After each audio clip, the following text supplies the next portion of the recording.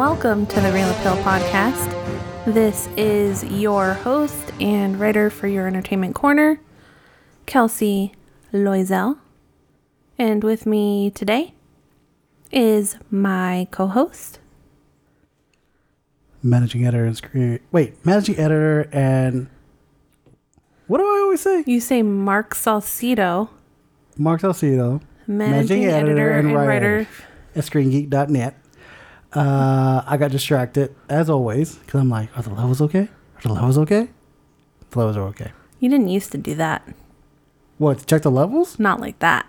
That's how my brain my mind works. While we're recording, it's like, is the levels okay? I know that, but it didn't used to manifest right at the beginning of the show. Where you'd be like, I can't even do the intro. Oh, I know, right? It's that anxiety attack I had earlier today. It like every week for the last 3 months. Yeah. Yeah. Uh-huh. Yeah, no, that shit's for real. Be fucking you up. You know what they say about that? What? Did you find it? What you lost in the house today? Was it there? My mind? No. It's never there. I keep looking too. I look underneath the cushion. Is my mind there? No. I look in the closet. Is my mind there? No. I look in the gutter. No. You know what else is missing? The remote. Oh no, I found it. Oh, you did? Where was it? Underneath the couch. Oh.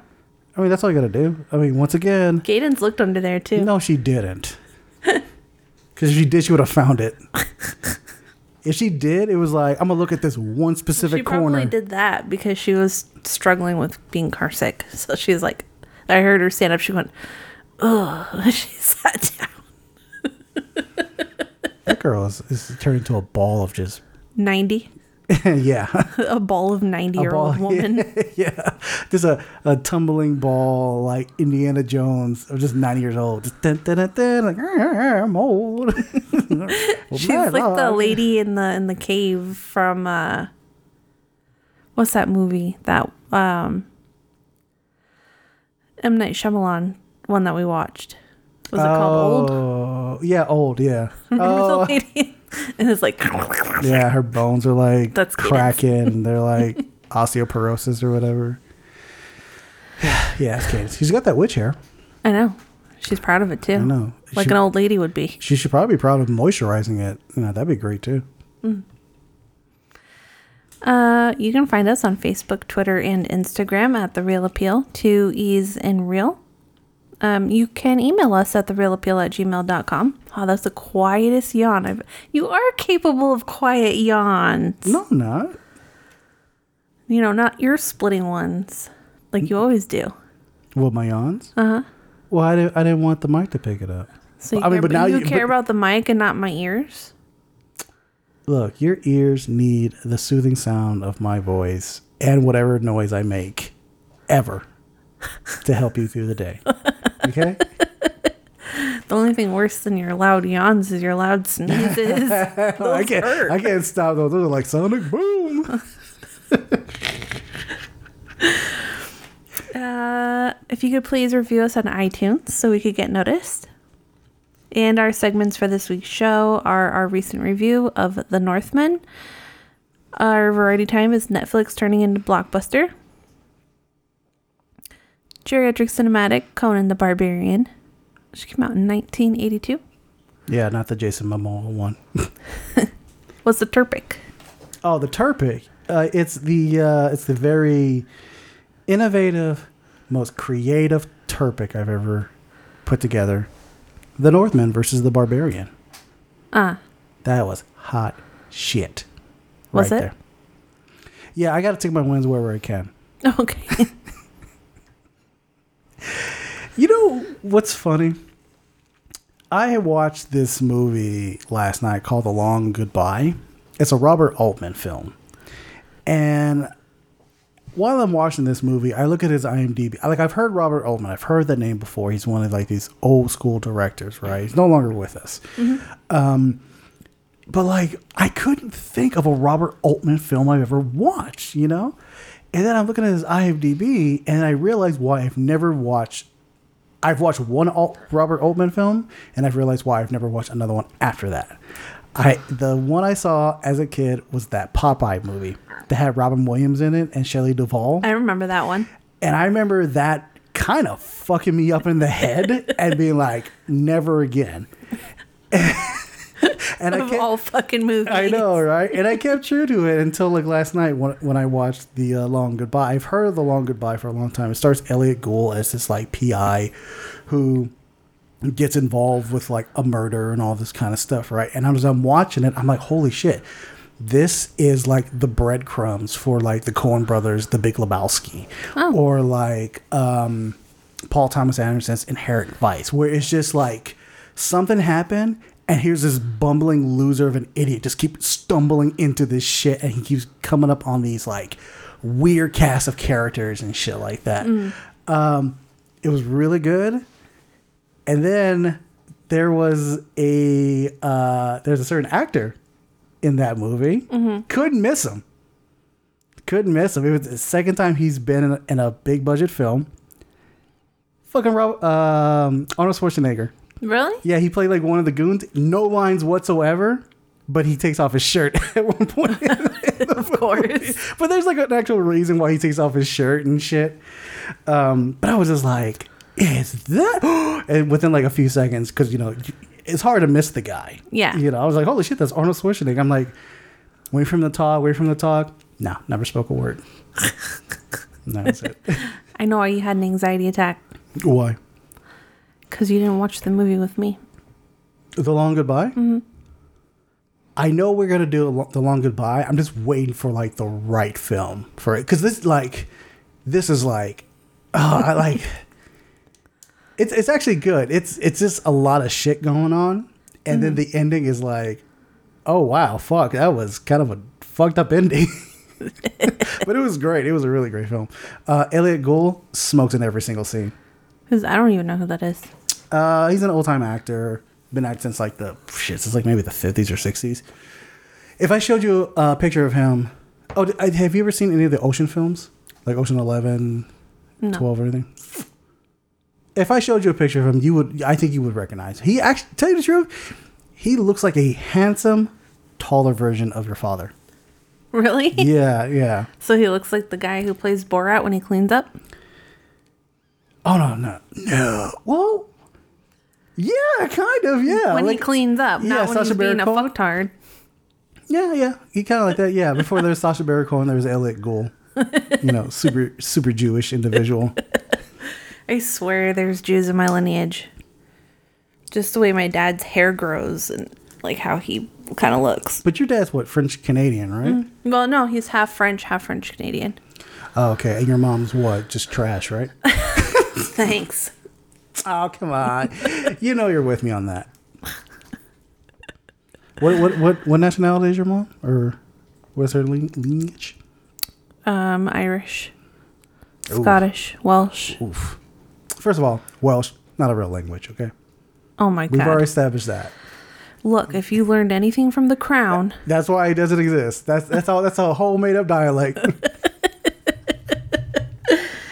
And French. So your mother is Irish, Scottish, Welsh, and French. Mm-hmm. Damn, she does all the white. Mm-hmm. That's a lot. I can see why she. Didn't you tell me she ate like raw ground beef at one point or something like that? Or that was regularly with salt, and then give it to us as a snack. Your kids then gave it to Cadence when she was anemic. All right, kiddies. Here's the ground meat for a snack. Plop it on some crackers. I'm surprised she didn't, put it on a lollipop stick.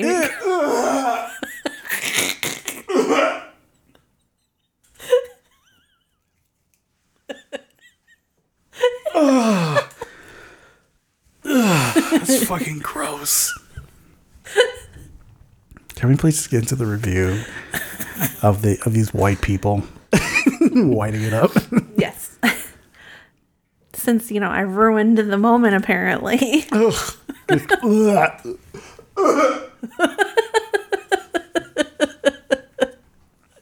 Oh, Okay.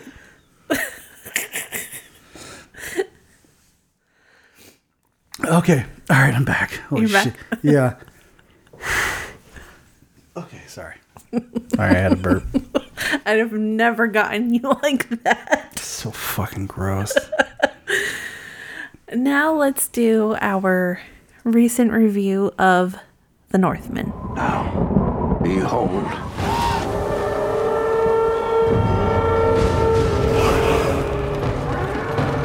He's here.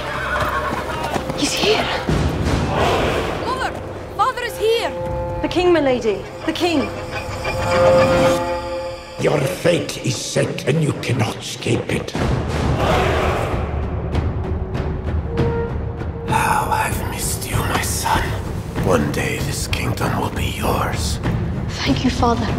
My king.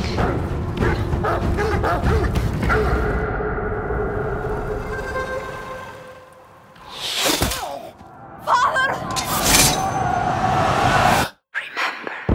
For whom you shed your last teardrop. I can feel now.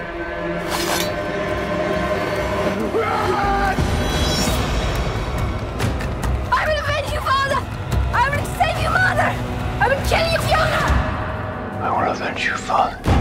I will save you, mother. I will kill you, Fiona. The synopsis is an action-filled epic that follows a young Viking prince on his quest to avenge his father's murder. Directed by Robert Eggers. Written by Sean. Let's go with Sean. And Robert Eggers. It stars Alexander Skarsgård, Nicole Kidman, Claes Bang, Ethan Hawke, and Anya Taylor-Joy. I think it's pronounced Robert Eggers. Eggers? I think it's Eggers.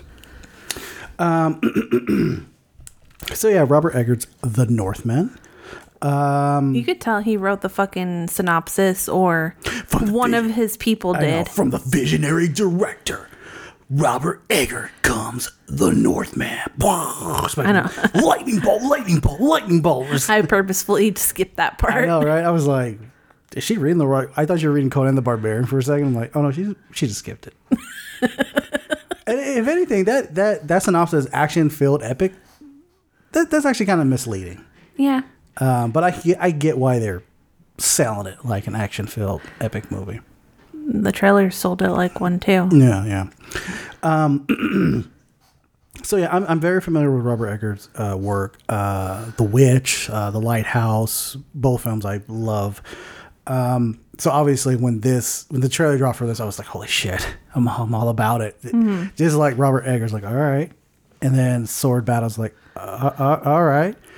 And then I heard there's two dudes fighting on top of a volcano, just buck ass naked.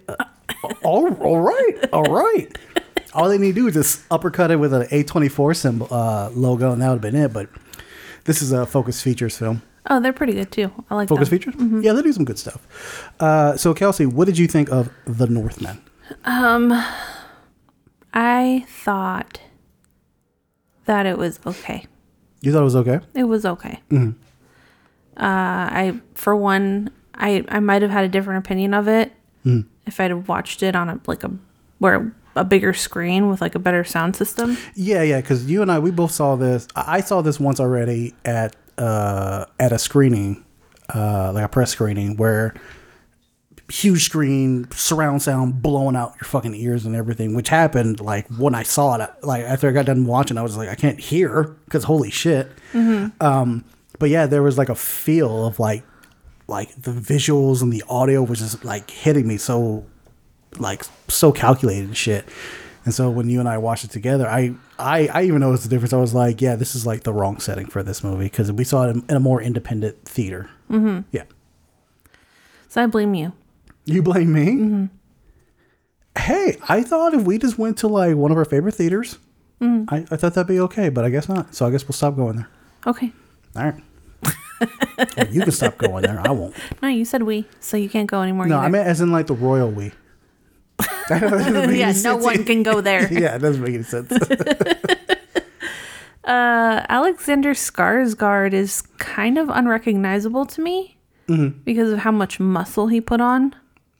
Yeah, he's like really dirty and grimy looking in this movie, as opposed to being like this chisel. What is he, like Scandinavian? This chisel Scandinavian, like Olympian like type figure and shit. Yeah. And Nicole Kidman was pretty good. Mm-hmm. But I was waiting for whatever performance you said she had. And I was like, okay. I think because like I had watched her in Being the Ricardos and then watched her in this, and I was just like, I prefer this performance than Being the Ricardos. Because in Being the Ricardos, she seemed like she was just doing an impersonation, like she was just stiff. No, I know that, but you actually were like, no, I really think I wish this type of movie would get an Oscar because she totally deserved one for this role. Like you were all about it. And I still am. But I think the whole being the Ricardo stank kind of like Helped push that along. Yeah, push that along. Yeah. The Klaus Bang guy who played Fjolnir. Fjolnir. Yeah, the brother. What? He was just a fucking emo child.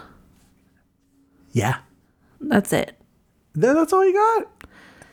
I thought he was badass when you first met him, and then he seemed like he turned into like a modern day hipster living out in the fucking landfills and shit. Yeah, but that wasn't by choice. But we won't spoil that just yet.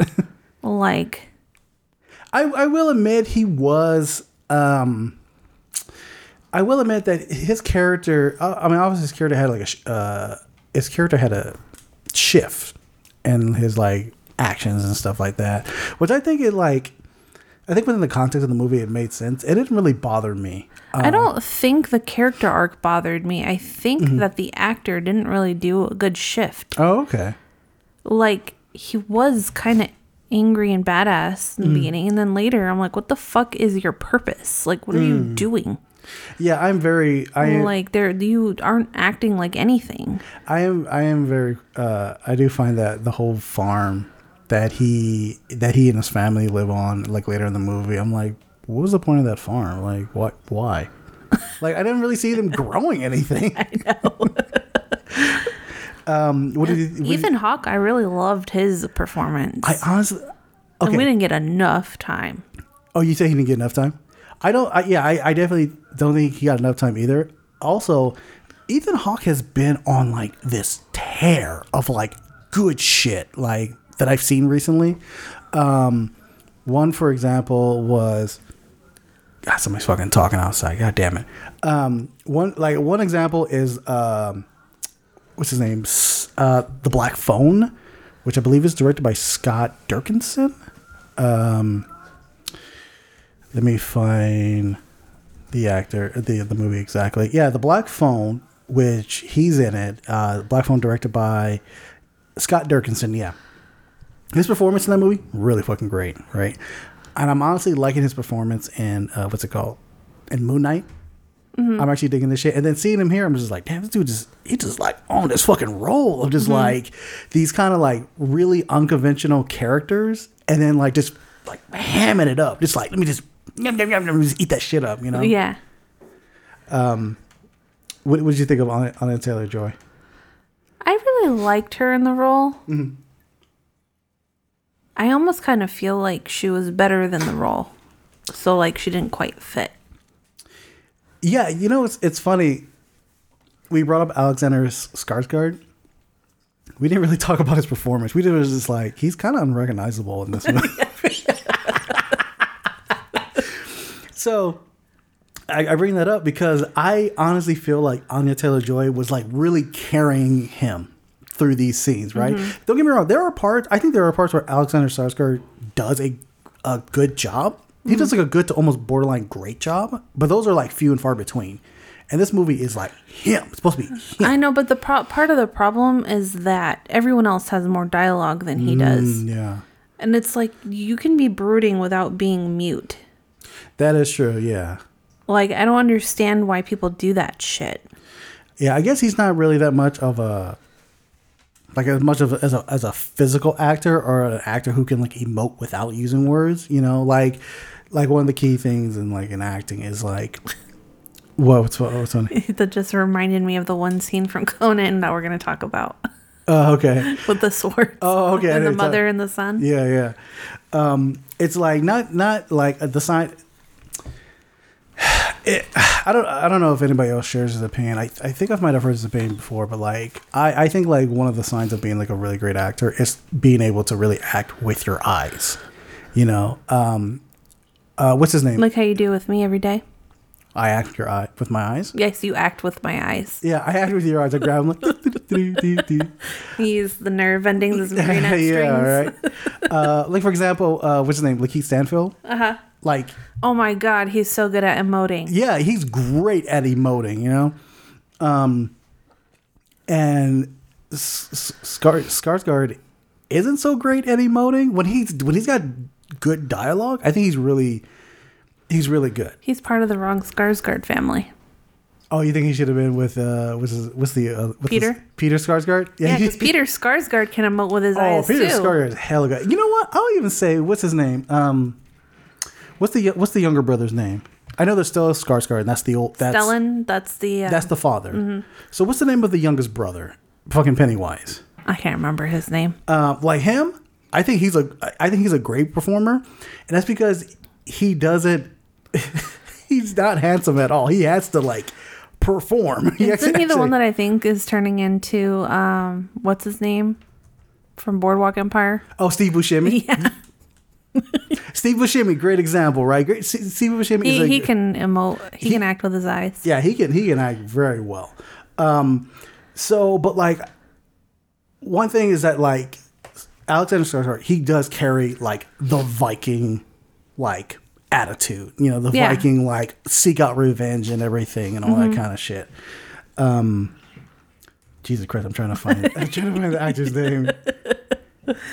Who's ever listening is like, oh my God, it's this name, you fucking idiot. I know, they're probably Bill. screaming. Bill. Yeah, There you go. it's Bill Skarsgård. Alexander and Bill. And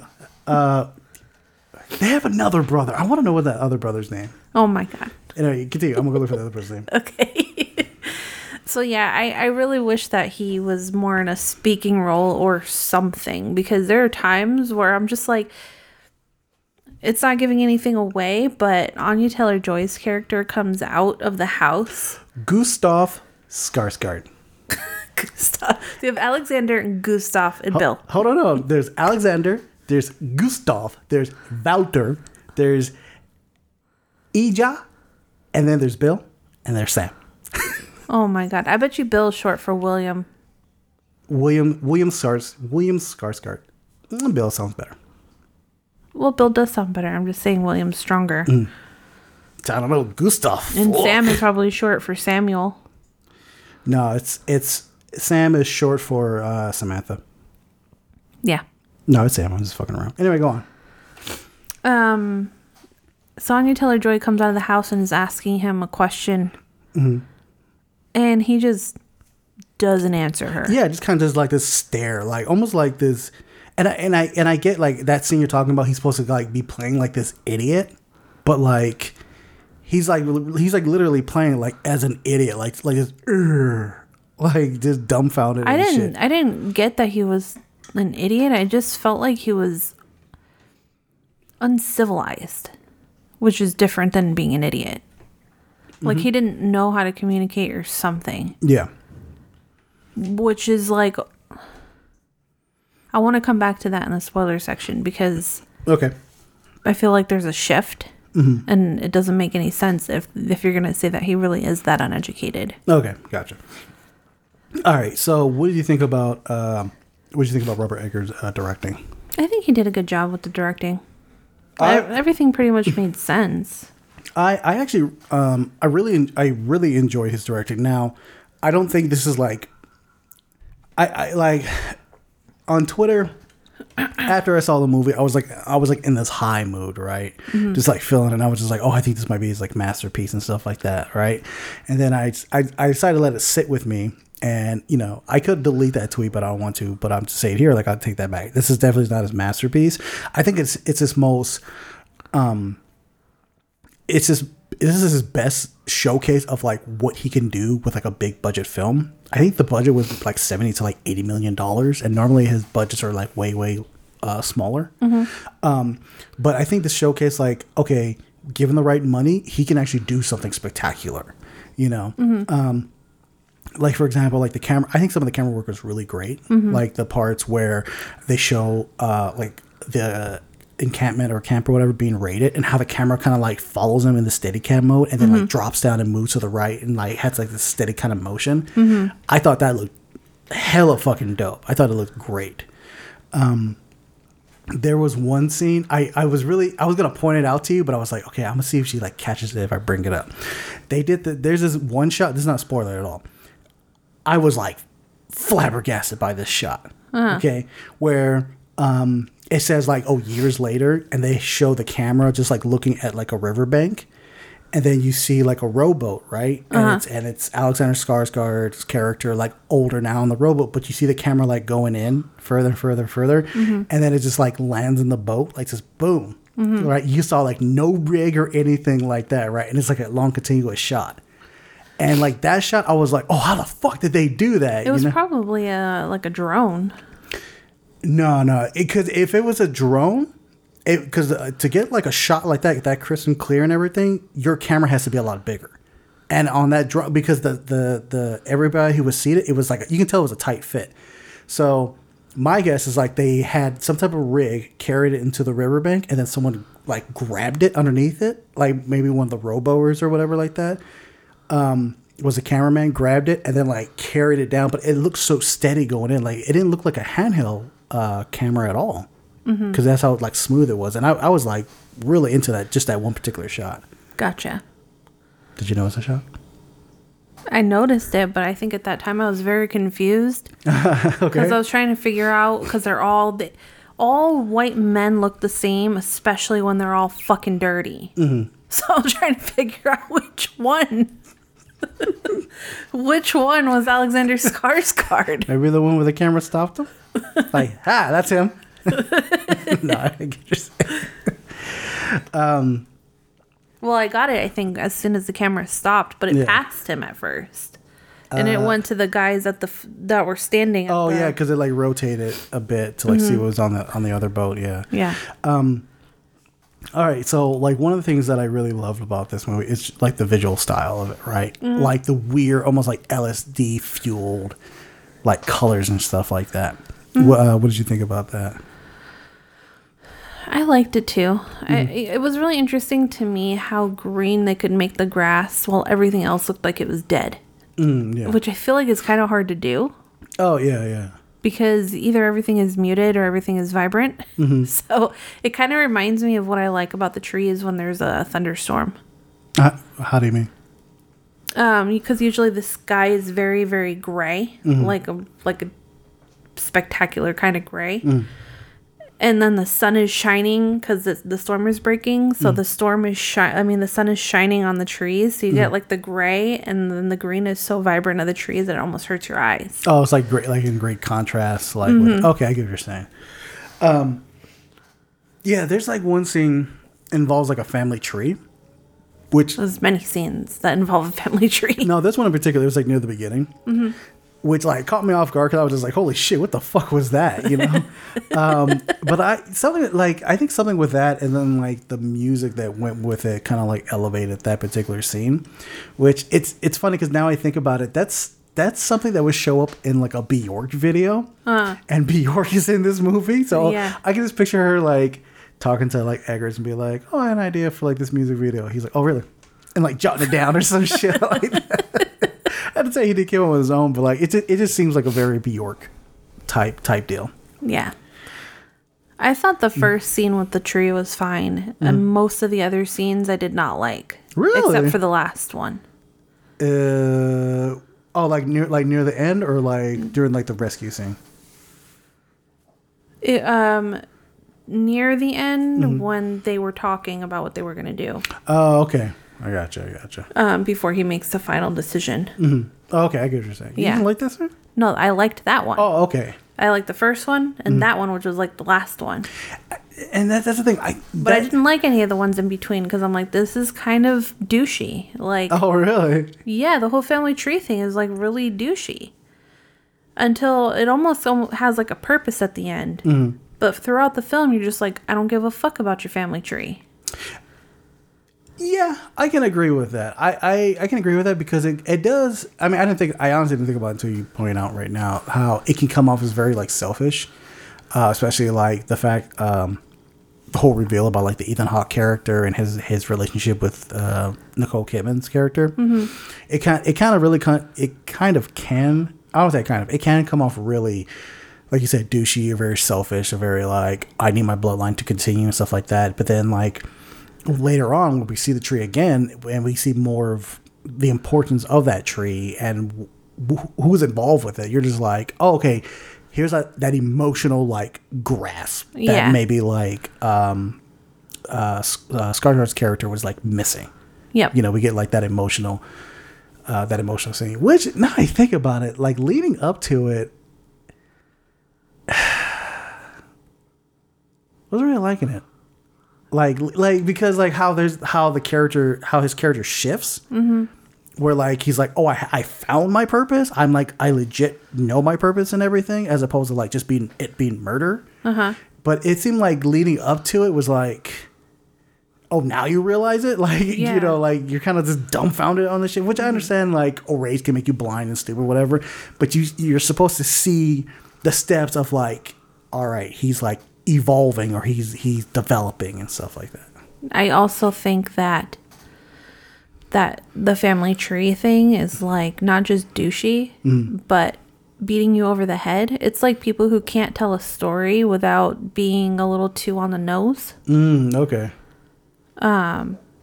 Which is why I like that one trailer for the movie we're going to watch next week, because I feel like he writes about that a little bit. Oh, adaptation? Yeah. Oh, okay. Gotcha. Yeah, I feel like he was just on the nose with the whole family tree thing and just kept showing it. It's like the baby at the end of fucking 2001: Space Odyssey. Right? Fuck. Well, that's why it's funny because like if you watch The Witch and if you watch The Lighthouse, those movies are like, oh, I gotta think about what the fuck any of this means, you know?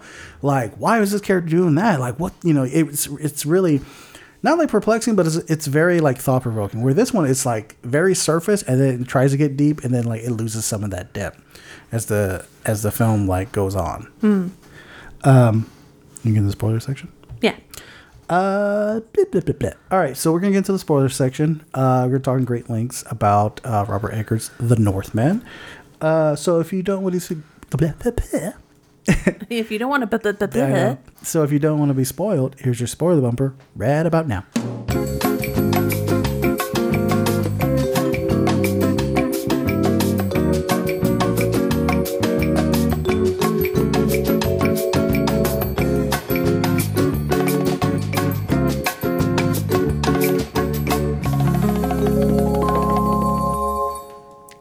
Hi. Or as they say in Viking, Hi. or her. How'd you like my new dance that time? Love it. You liar. Okay, so you were saying about communication.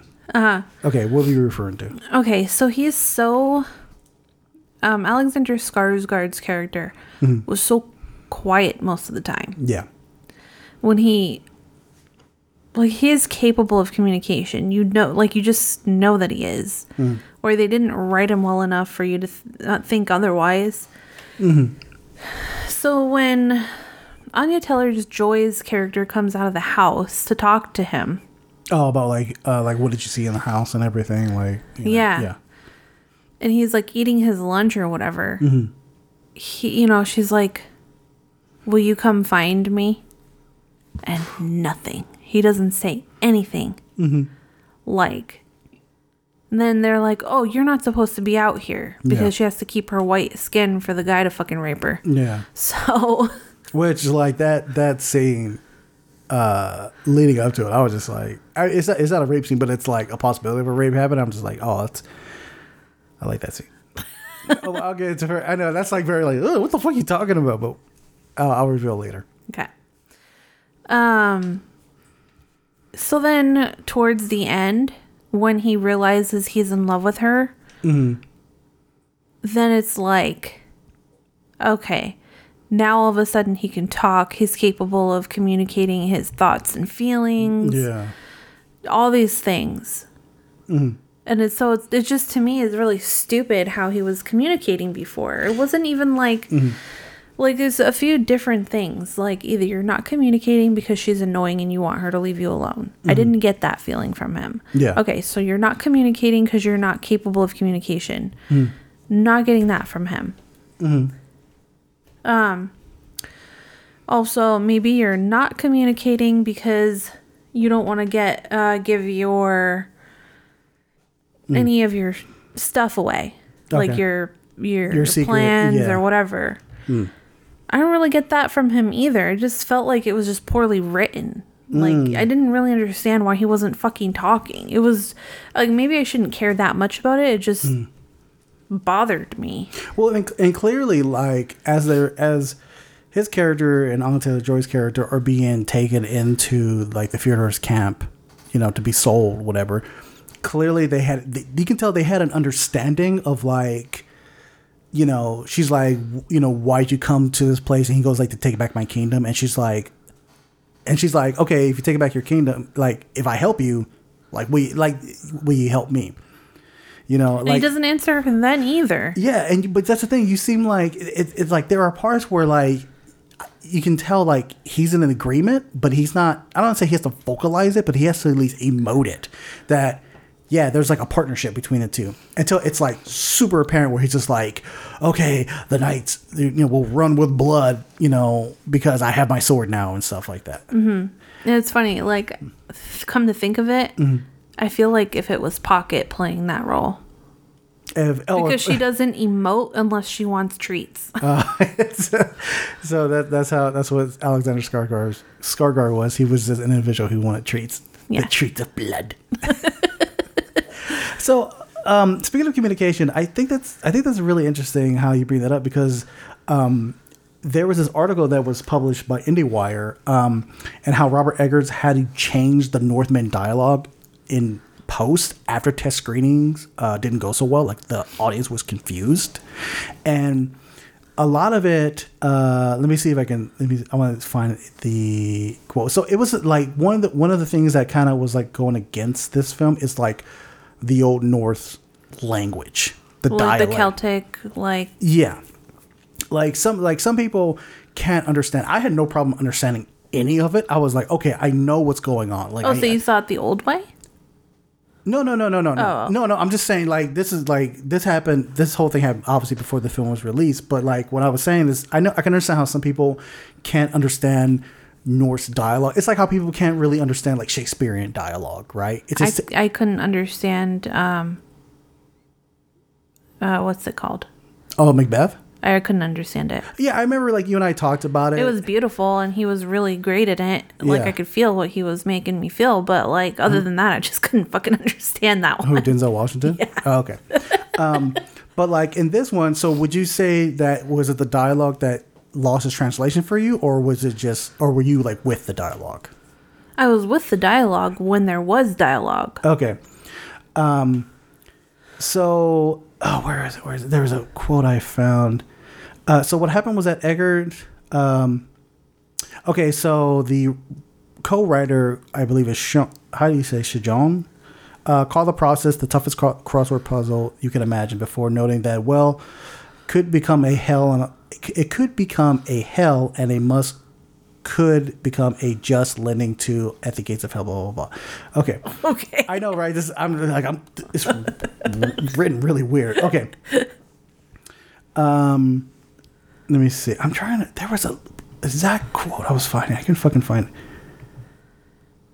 Okay, yeah. So apparently, like, there was a lot of studio notes. Okay, so so the article says, yet the post process was the most painful process of my life. Eggers added, tasked with the balancing studio notes and maintaining the ye screenplay. Shajon said that it was our job to interpret the studio notes in a way that makes us proud. Eggers continued, if I slavishly took the studio notes and film slavishly took the studio notes, the film would suck because they're not filmmakers. That's why they hire filmmakers to make the films. But I think how we survive is that we were me and all of my collaborators determined to make the film we wanted to make, and we were not going to stop until we were proud of it. It would have been so easy to say, fuck the studio, they're giving me all of these notes, I hate this, they're ruining my movie. That's the easy way out. What made it so hard was to stick with it until we were happy. So that was part of the studio notes. It's like these people couldn't understand the dialect, which I think the movie kind of suffers from it, and not because of like they change anything. They what they did is, and I noticed this, and you folks who have watched it, I don't know if y'all had noticed it, but like I didn't notice the first time I saw it, and then when I heard about it, I was like, wait, what? And so rewatched it, I was like, oh shit, there it is. There are plenty of scenes in the movie where one character says something, and then like he says it, that person says it again off screen, but just interprets it in a way that's like better explainable, as opposed to just letting the dialogue speak for itself. A clear example is like near the end where the character, Skarsgård's character, Hamlet, is going to the gates of hell to fight Fuhrer, right? And he's like saying this piece to his mother, and what is eventually would have been his, not what is his half brother. And he's like, he has this sword, he's like hitting the shield, and he's got like a new mantra now. It's no longer I'll avenge you, father, I'll rescue mother, I'll kill you, Fuhrer. It's now like, I don't exactly remember what the mantra was, but it was more of like, in a ways of like hope, or ways of like, I'm gonna die in battle, and this is like an honor to do this. And then like when he like turns his back and starts walking away, he says it again, but he's like, I will avenge you from the gates of hell. Like he just like says almost complete English, like what? But that's just one example of like Eggers like adding more dialogue, which I think it like weighs down the film. It in a way, it really dumbs it down. Even though I feel like there wasn't enough dialogue. Yeah. Something wasn't right with it. So as I mentioned earlier about a rape scene, it wasn't a rape, but it was going to be a rape scene, or someone was about to get raped. It was Anya Taylor-Joy, and how the Fuhrer was like. I keep calling the Fuhrer because that's German, and he's not the Fuhrer. Okay. Fjellner. Okay, the Fuhrer. Okay, Fjellner. There you go. Folgers. Let's just call him the Brotherless. That's his name. Fjellner the Brotherless. So the Brotherless is coming in, and he's gonna like take Anya Taylor-Joy's character, you know, and she like takes up her like lifts up her dress, and it's just like, I'm on my period, motherfucker. Like, no, you know. And then he's like, oh, a little blood, don't mind me. And then she like gets it and like smears it on his face. And I was just like, ew, but good. He deserved that. So the tree scene. You know, because we were like alluding to it before the spoilers. The tree scene. So yeah, I thought the first time I saw the tree scene, I was like really blown away of how beautiful it looked, and the music kind of like swells up to and everything. I was just like, wow, this is visually stunning, right? And I think, like you had said, and how I agreed that like, yeah, it's like from there up until like we see the tree again, the family tree again, it is very like a selfish need, you know, like I have to establish my family's legacy because we've been dishonored and all that kind of stuff, right? And then the whole reveal about Anya Taylor-Joy's character is pregnant with twins and everything like that. It really brings in that emotional gut punch that I think the rest of the movie was missing. Yeah, exactly. Except for the beginning when the father dies. Yeah, and that's the thing with like when the father dies, and then we have the younger version of Hamlet, like that whole scene, like their dynamic, even like the scene where like they're with William Dafoe and they're having like that tripped out moment and stuff like that. You really like feel a connection with those two. And then when you get Alexander Skarsgård, you're like, all right, I'm missing some of that connection. I get why he's angry, but in a way, kind of don't give a shit. Yeah. Like, dude, you're already like 40 years old. If you're not gonna like, if you didn't already kill your uncle, you're not gonna do it now.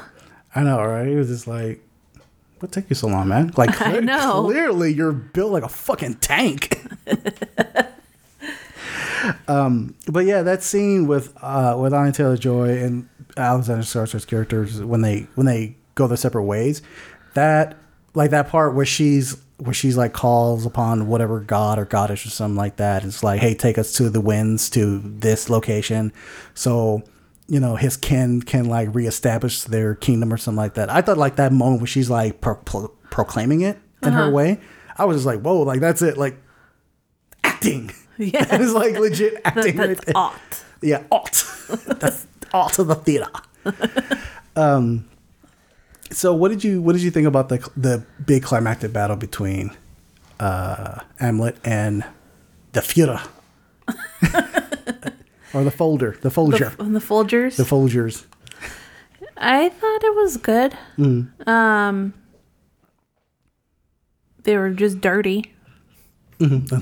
And sweaty. Buck ass naked and shit. Mm-hmm. A lot of it reminded me of not exactly, but similar to the art style of 300. Oh, yeah. Just like muscle and metal. And like some parts of their body were kind of just like up to your imagination. Yeah. Because there was like a silhouette or like their bodies were like shifted like ever so slightly to the left where you couldn't see like their junk just swinging along. Yeah, exactly. Like you could tell they probably edited out like anything you would see from behind too, like on like a bulge or anything. Yeah, just wipe it edited out. They were androgynous.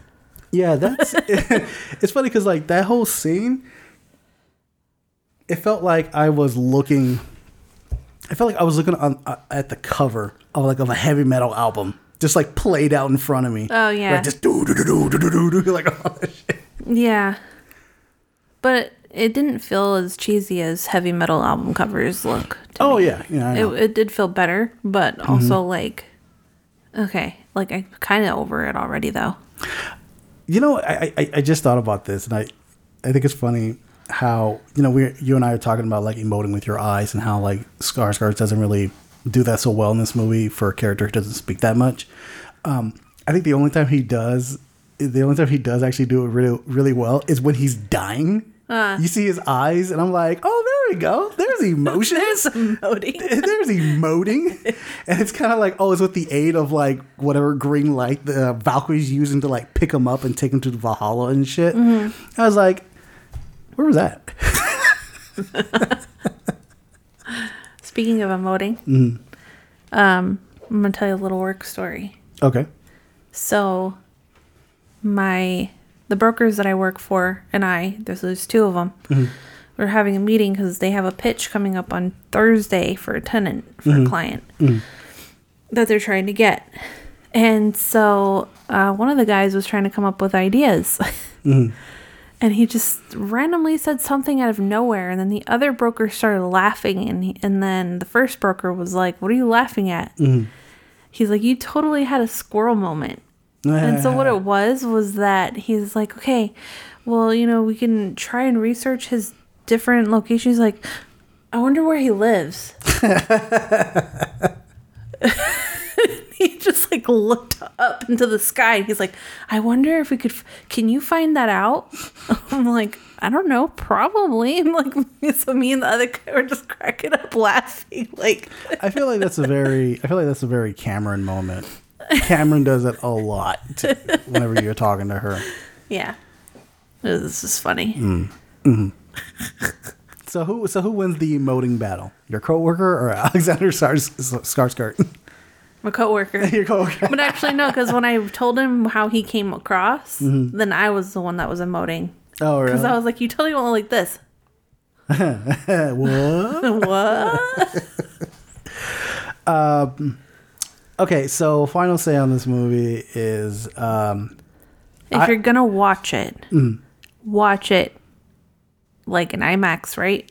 Yeah, watch it like on don't watch it in a small like theater. Like try to find the biggest theater that this movie is showing with a comparable sound system and like go with that, because if you watch it like that, you feel fucking everything. Don't watch it in the theater at the Regal in the mall at Plattsburgh, because that one also sucks. Is that one even still around? Yes, I went there. That's where I watched Black Widow. That's right. Holy shit. I was like, fuck this theater. Yeah. You know what? I bet you anything, if somebody's had like a 60-inch flat screen, like I said, was just a badass sound system, there you go. Kinda. I mean, sound systems are bomb diggity and shit. I know, but I think you have to be like, it has to be bigger than 60 inches. I think it has to be like 100 inches. Oh, Jesus, fuck. I don't think our listeners got that type of money. If you do, just go to the movie theater. I know, just go to the movie. It's still in the movies. Yeah, it's still in the theater. Go see it. It's a good movie. What's your final say on this? Watch it in the movies, in the theater. The way it's a nice theater, like the big one. Do you have the hiccups? Oh my God, while we're recording this. Am I going to interpret for you? Are you going to interpretate for yourself? Watch it in the movie theaters where it belongs to be seen, or don't watch it at all. No, I say watch it. I don't, because you're going to be disappointed. I say watch it just to like support like these type of like art house films, because I like these art house films, and like the more money they get, the more likely we'll see them. Okay. So yeah, suck it up. All right, so we got next. Next, we are going to do our variety time. I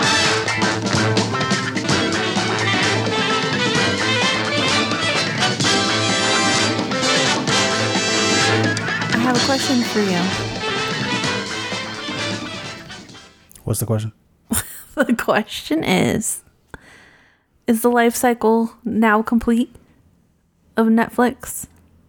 It's getting there. It like rose out of the ashes of Blockbuster, and now it is all of a sudden becoming Blockbuster.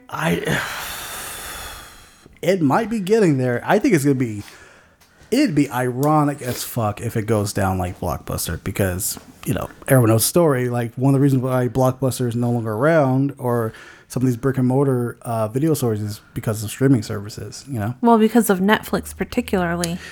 Well, there's also like a bunch of questionable practices that Blockbuster did as well. Like, for example, like fucking $5 to rent a goddamn movie, like for 1 to 2 days or some shit. Oh, yeah, it was always 2 days. Yeah, and never having like the movies in stock. These like ridiculous late fees.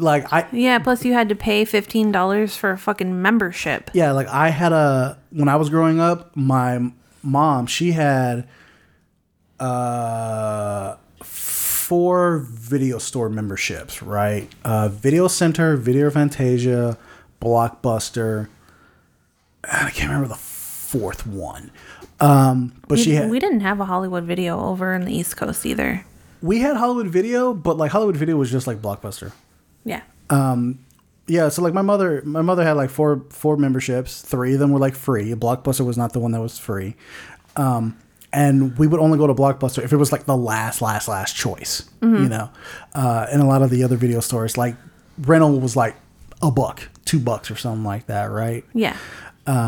Plus, like a couple of them, like I knew the owners, so I can be like, "Oh, yo, like this movie's coming out. Can you like hold it for me?" Like, yeah, sure, we'll hold it. So yeah, it can't. So last week, Netflix lost a lot of money. So there's this article by this article by Variety had reported the website reported that the stocks had closed for Netflix on Wednesday, April 20th, with 35.1% down, and they had lost about $54.4 billion overnight.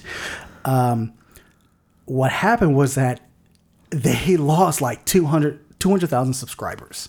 That's a lot of subscribers. Mm-hmm. Now, Netflix is known as like the streaming giant that all these streaming services are trying to dominate and everything like that. And, because I remember like when Netflix came around, like, do you remember when Netflix first was like a thing? I remember when it was a thing, but I wasn't on board with it because I was like, Redbox exists. Okay, so I'm old school Netflix user. Like No, I did the whole like, ask for you get a DVD, you have to return it before you can get your next one. Yeah. But I felt like that was more cumbersome than just going to Redbox. That's the thing. I never use Redbox ever. Because you just go to a machine, it has your fucking movie, you pay $1, you rent it, you put the fucking movie back in when you're done. Now, see, when I would use Netflix because of all the stuff that they had that was like hard to find. Like they actually legit had like some good like Criterion collection status, some foreign stuff, some stuff like you never heard of in their collection, right? Oh, gotcha. Now I know but see, like Redbox, they had the new stuff. Yeah, Redbox didn't have the new stuff, and I did watch the new stuff, but most of the time, like I saw the new stuff in theaters already. I went to the movies often enough where I would be like, yeah, I already saw that movie.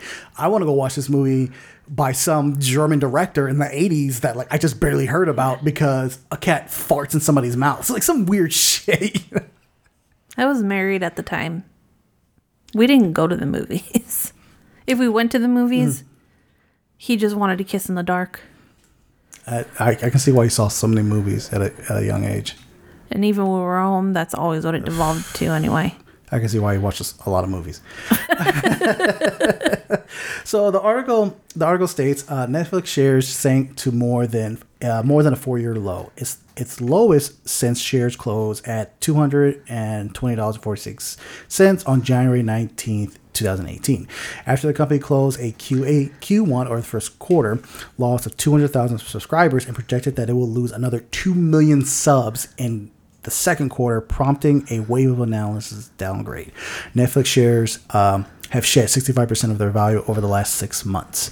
Now, no lie, they what's his name? Co-CEO Reed Hastings blamed that the shrinkage is on because of great competition. And the companies estimate that more than 100 million households are streaming the service using a shared password without paying for it. Okay, with that quote, Kelsey, do you think there's some validity to that? Validity? Yeah, validity. Yeah, thank you. I think that could be a portion of it, but I don't think that's why. For like the reason why is not because people are sharing passwords. Yeah. They've been sharing passwords, motherfucker. Exactly. You would be making a lot more money if they weren't, but you didn't lose value because they are. Yeah, I have a Netflix account. My mom uses it. My daughter uses it. At one point, my kid's mom had used it, and my niece had used it. That's been going on for years. Like password sharing is a common thing. Like I use Kelsey's brother's Netflix. HBO Max. Kelsey uses my Disney Plus account. And you use my Shudder account as well, my Criterion Collection account. I have your name on my Hulu account, but you don't use my Hulu account. That's because I get one for free with Sprint. Oh, okay. Which oddly you don't know about it whenever they have things like that. Well, that's because my Hulu account is connected to my Spotify account. Oh yeah, and together it's like $10. Yeah, for the whole month. I'm just like, all right, I'll roll with that. But then I have Spotify. Yeah, you have Spotify, right? Which Kyle uses. Yes. At one point, my roommate Damien, he used my Disney Plus account. My ex, she used to use my Criterion Collection account. My brother uses my Criterion Collection. Like the whole thing is normal. For a while, you had Crunchyroll. For a while, I had Crunchyroll, right? Which I'm thinking about getting it because I can't remember who bought Crunchyroll. I know Crunchyroll and Funimation are now together, but I don't know who owns that. But yeah, this is not. I don't see this as the biggest problem. I think the biggest problem is because one, there's honestly too much content on Netflix, which that can be a thing. If you have too much of it, you don't know where to go. And two, some of it's not all that great. Most of it's not all that great. Yeah, the only thing I'm watching on Netflix these days are documentaries. Yeah, and that's all I'm watching. Yeah, and those documentaries are they're not 2, 3, 4 years old too, by the way. Yeah, and they're not huge what's it called? trending documentaries, like how Tiger King was, or like what's it called, Kidnapped in Plain Sight or whatever. Abducted in Plain Sight. Oh yeah, Abducted in Plain Sight. Like Netflix used to be like this hub of like, oh shit, like fucking House of Cards is coming out this season, you know, or they're coming out with a new season. Stranger Things is coming out with a new season, you know, all that kind of shit, right? Not so much now. Like there's the new Stranger Things that are coming around. It's supposed to be like the final season. I kind of don't care. Yeah. Like after watching the trailer, I'm just like, damn, are we still going with this? I thought this would be done. I think another thing is also against this, that's going against this, is they're releasing their content, all of it, in one day. Like every single episode, the entire season is right there for binging, right? Where HBO Max, Amazon Prime, Disney Plus, Apple TV, they do week by week. They do the week by week thing. And So I know why they're doing that too. And it's because like Netflix has always released everything the same day. yeah, And no one had any problem with it for like a long time. yeah, The thing is you got to keep up with it. yeah. And So that's, it's fine that you want to do that, but you can't all of a sudden fall off the creative wagon and make shit. well, what I was getting to is that like, since all this stuff is like come out, it's like on the single, like Netflix, you might have somebody, a coworker who's watched all of Russian Doll and you're barely on episode 3. We can't talk about it because you're going to spoil it for me. Like it closes that door on discussing or allowing it to like trend, you know, with each episode to like discuss. Like whenever, for example, like Disney Plus is like WandaVision, right? WandaVision, week by week. Everybody was talking about that week by week, trying to figure out what the fuck's going to happen. Also, you have to keep your subscription. Netflix, you don't. I mean, yeah, if you want to watch their shit, but they release everything the same day. Yeah. Then okay, you don't really feel like you need to resubscribe or whatever if you feel like you've had enough of their service because you had the chance. Yeah. Like if you have like, you know, like I'll say like the Ozark, right? You have the Ozark. It's released that one day. Cool. I got my Netflix. Boom, boom, watch it, cancel it. All right. Whenever Ozark comes back, boom, I can do it again, right? With like all these shows that are doing week by week, especially like Disney. Disney Plus has been doing this really fucking well. They'll show something. Let's say they'll show what's it called? Mandalorian. Let's say Mandalorian. They'll show Mandalorian, right? And you're just like, all right, I can't cancel it because it's week by week, right? And then by the time the Mandalorian is over, you've already subscribed for 2 months, right? Yep. And then leads into what's going on the next week or the week after. Oh, here's a Marvel show. Well, I guess I gotta keep it because fucking, you know, Boba Fett's coming on or some shit or some other like Marvel TV show, right? HBO Max is doing the same thing, and I'm here to say, really liking HBO Max. Yeah, me like too. that's the one I am constantly going back to. Like, And the one you're probably surprised too, because when it first came out, you're like, why? Exactly. They don't have anything. exactly. And then what was the what? Apple TV is also one that was like, why? And they're also starting to come out with some really good stuff. Yeah, I had just 2 weeks ago I finished Severance, right? Great fucking show. Cannot wait for second season, right? Everybody was talking about Ted Lasso that was out, right? But HBO Max, what was the one thing that everybody was talking about on HBO Max? Euphoria. No. Everybody was talking about it. I don't know. Starts with a P. Next letter. Former wrestler. Are you fucking serious? Oh, now I get it. Say it. Now I gotta remember the name. I know what one you're talking about. Oh my god. It had John Cena in it. Yeah? I'm not gonna say it. What is it? Do I have to get up and do the dance? No, because I can visualize it. I just can't remember the name. Peace. Oh, Peacemaker. Fuck! Oh my god. Anyway, Peacemaker. That's what everybody was talking about. Even like when it got announced that there was gonna be a Peacemaker show, people were like, "Why?" Right? Show came out. That's everything. That's what everybody talked about was Peacemaker. It was so fucking popular that people started mimicking the fucking dance. That's like one of those shows. Like, I'm not skipping the intro because the dance in the song fucking kicks ass. Yeah. Speaking of which, what's it called? The Batman, right? Just barely hit HBO Max just this past Monday. It is the most streamed movie on that service to date. It outranks all of the shit that's come before that. Wow. Especially, Justice League Zack Snyder cut, because fuck that movie. That's like 5th place right now or some shit. Yeah. But yeah, HBO Max, like I'm watching Tokyo Vice. I'm going through Adventure Time. I was watching Search Party, You know what streaming service I'm surprised that seemed like it was really going to take off, and then I feel like it kind of didn't really? Amazon. Oh, I know, right? Their user interface was garbage, but they've been coming up with some good stuff. But nobody's talking about them. The Marvelous Miss Mabel.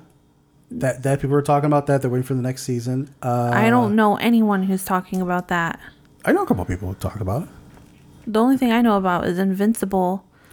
Oh, and there was the Jack Reacher show. The one that I was like, why am I watching this? I can't stop watching it. Yeah.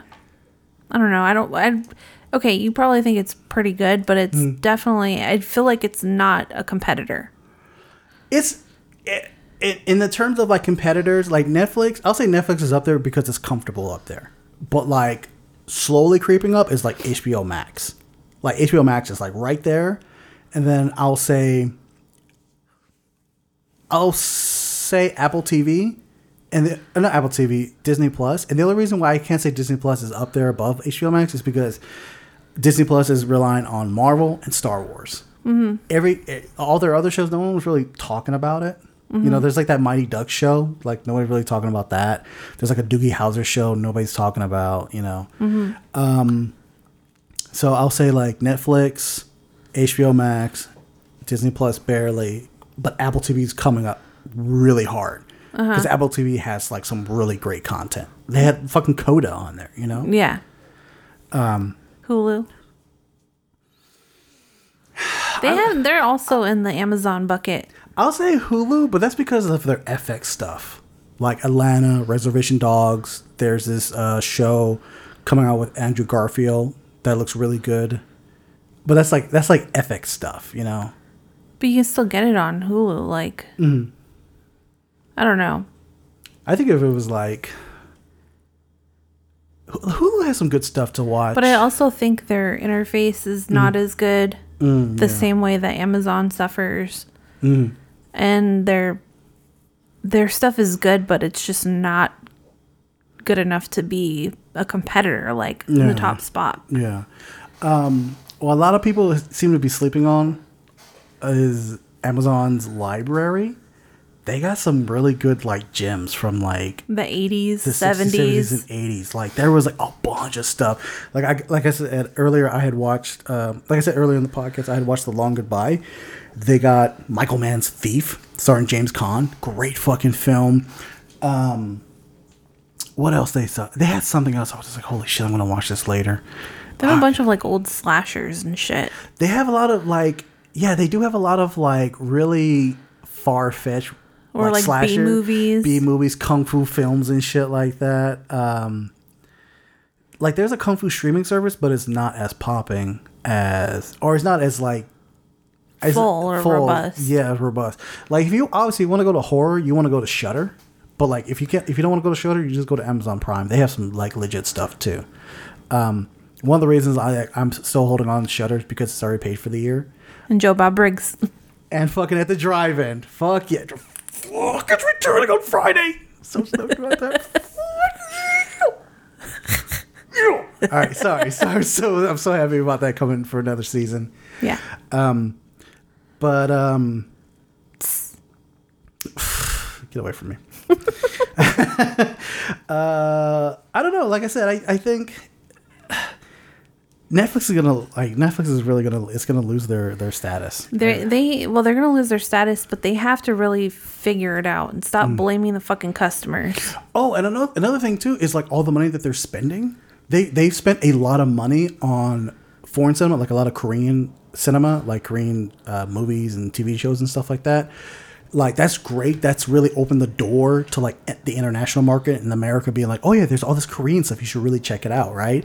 But once again... They're not doing any advertising for it either. There's no advertising. They're hoping that it becomes, like, the next... what was that show? Everybody was talking about the suicide...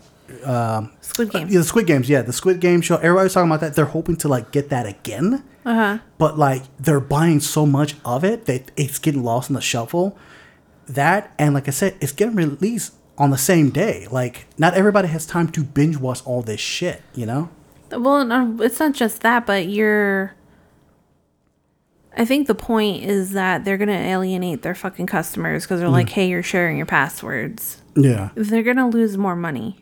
And how the fuck because are they going to do that? They're not going to fucking... Look, YouTube TV knows...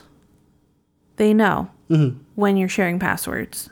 Oh, I didn't know that. They do. Okay. They don't catch on to it right away, but you have so many days to sign back in to YouTube on the same fucking Wi-Fi as the owner. Really? I didn't know that. Yeah, because I remember my mom moved to New York, and then it cut me off after 30 days. Really? And it's like you have to sign in, like...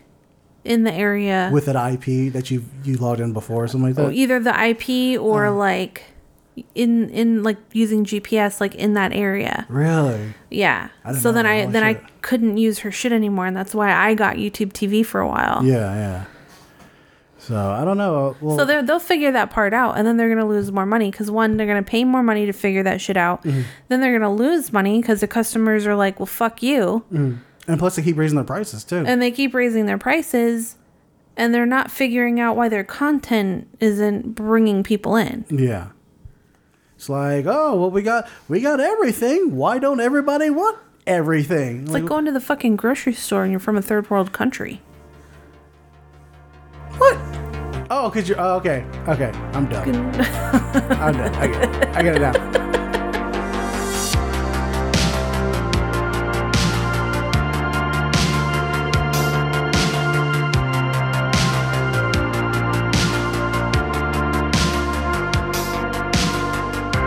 And now we are going to do our geriatric cinematic of Conan the Barbarian. Slave. Barbarian. Warrior. Thief. Conan. They said you'd come. A man of great strength. Conqueror. One who could crush the snakes of the earth.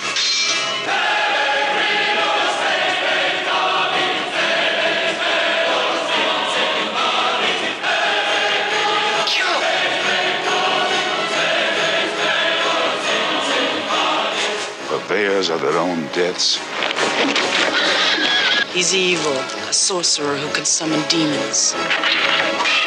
Day of doom is here! The synopsis is... A young boy, Conan, becomes a slave after his parents are killed and tribe destroyed by a savage warlord and sorcerer, Thulsa Doom. When he grows up, he becomes a fearless, invincible fighter. Set free, he plots revenge against Thulsa Doom. And this movie came out in 1982. And it was directed by John Milius, written by Oliver Stone and John Milius. It's based on the material by Robert E. Howard. And it stars Arnold Schwarzenegger, James Earl Jones, Max von Sydow, Sandal Bergman, and Jerry Lopez. That's the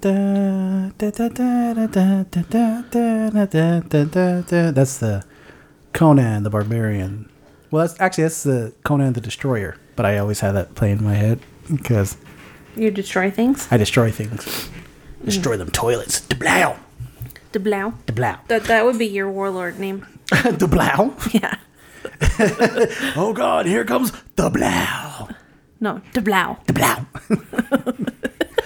Well, they have a guy in here called Subotai. Subotai. So Subotai is clearly supposed to be an Asian character played by a white man. Yeah, or some type of Lopez. Jerry Lopez. But he looked white as fuck. He did look white as fuck. So Conan the Barbarian, 1982.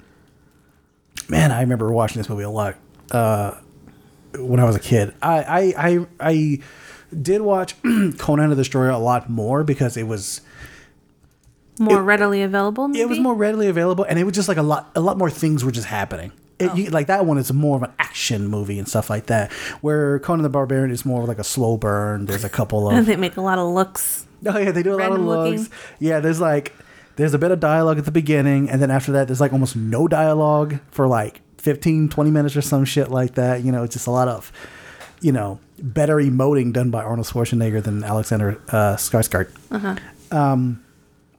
But this is like one of the defining films of Arnold Schwarzenegger's career. It's, I don't think it's like my top. I don't think it's like my top 5 Arnold Schwarzenegger movies, but that's because like most of his movies I like are very like Terminator, ridiculous action. Commando, Total Recall, Terminator, like 1 and 2 and shit like that. Even fucking True Lies. But as usual, no one gives a shit about what I think. What did Kelsey think about it? I like this movie. Did you? Couldn't tell if you really did. That's because there is kind of a lot of shit to get through with it. Yeah. I wouldn't say that I love the movie. I also wouldn't say that it's like worth a huge rewatch for me. But I could see why people love it. This is a very machismo movie. Like growing up, this was like, I'm Conan the Barbarian, kind of like badass. Honestly, though, my favorite actor in the movie wasn't in it very much. Who was that? James Earl Jones. I know that. The audience didn't know that. Damn. No, I'm saying that with like feeling. Oh, okay. You couldn't tell with my emoting? No. What you do with your eyes? Ooh, don't do that. Like you had like a mini stroke. So let's start from the top. What did you like about James Earl Jones's performance? His eyes. Yeah, he's got the I don't know if it's like the contacts or just like the way how it was shot, but man, those eyes were very hypnotic. It was how round and glossy they were. I think that's what it was. Plus, he's not a bad looking guy, and for some reason, he's kind of scary. Like you look at him, and while he's looking at you, you just know you're gonna die. Yeah, because he has this very commanding presence, and he doesn't have to be violent. Yeah, exactly. You just know by him looking at you that you're gonna die. Yeah, like there's this is a completely different movie, but in Coming to America, James Earl Jones, plays the king of Zamunda, but like you felt that like when he's in the room, everybody shuts the fuck up. Yeah, like straight up. Apparently, James Earl Jones was a last minute audition to the casting of the movie. It's because James Earl Jones he's primarily he's been in a bunch of movies, but he's primarily known as a Broadway actor. I think he's still doing Broadway to this day. So that was one of the commitment issues with that. However, because of him being on this movie, him and Arnold Schwarzenegger became really good friends. Schwarzenegger helped Jones get into better shape. And Jones and Max von Sydow gave Arnold Schwarzenegger acting lessons and shit like that. Which I was like, "Yo, you want acting lessons from James Earl Jones and Max von Sydow? Oh, yeah, you're gonna take that." Yeah. Anybody else that kind of caught your attention in this movie? It's funny. Sundal Bergman. She's not very unforgettable in any way. She's a pretty forgettable looking person. I can say, yeah, I'll say that maybe just on the surface, just how she looks, she can be forgettable. She just looks like anybody else, but I feel like her performance was great. Oh yeah, and I was gonna go there. Yeah, she played a badass so well. There was just one little turn that I thought was annoying as fuck. Which turn was that? Just the fact that towards the end, after she found, I think it was after she, her and their friend Sumatai or whatever. Oh, that's the guy. Yeah, that was their friend. I didn't know what his name was. Oh, the one like the archer dude, right? Yeah, I didn't know who. So I thought that guy was the guy that was hanging around Tulsa Doom. No. The white guy who was like... No. George... Could have been a member of KISS or some shit. No. Jerry Lopez, Sumatai, he's the archer dude who like... he does look Mexican. Okay. Or something. Yeah, kind of. He's tan. It's because I've seen like actual pictures of him. I'm like, that's Sumatai. I don't know about that name. He doesn't look Asian. Yeah. He definitely doesn't look Asian. Yeah, that's what I was getting at, yeah. Anyways, after they find Conan, and they rescue him and whatever. Oh, after he's been like crucified and shit? Yeah.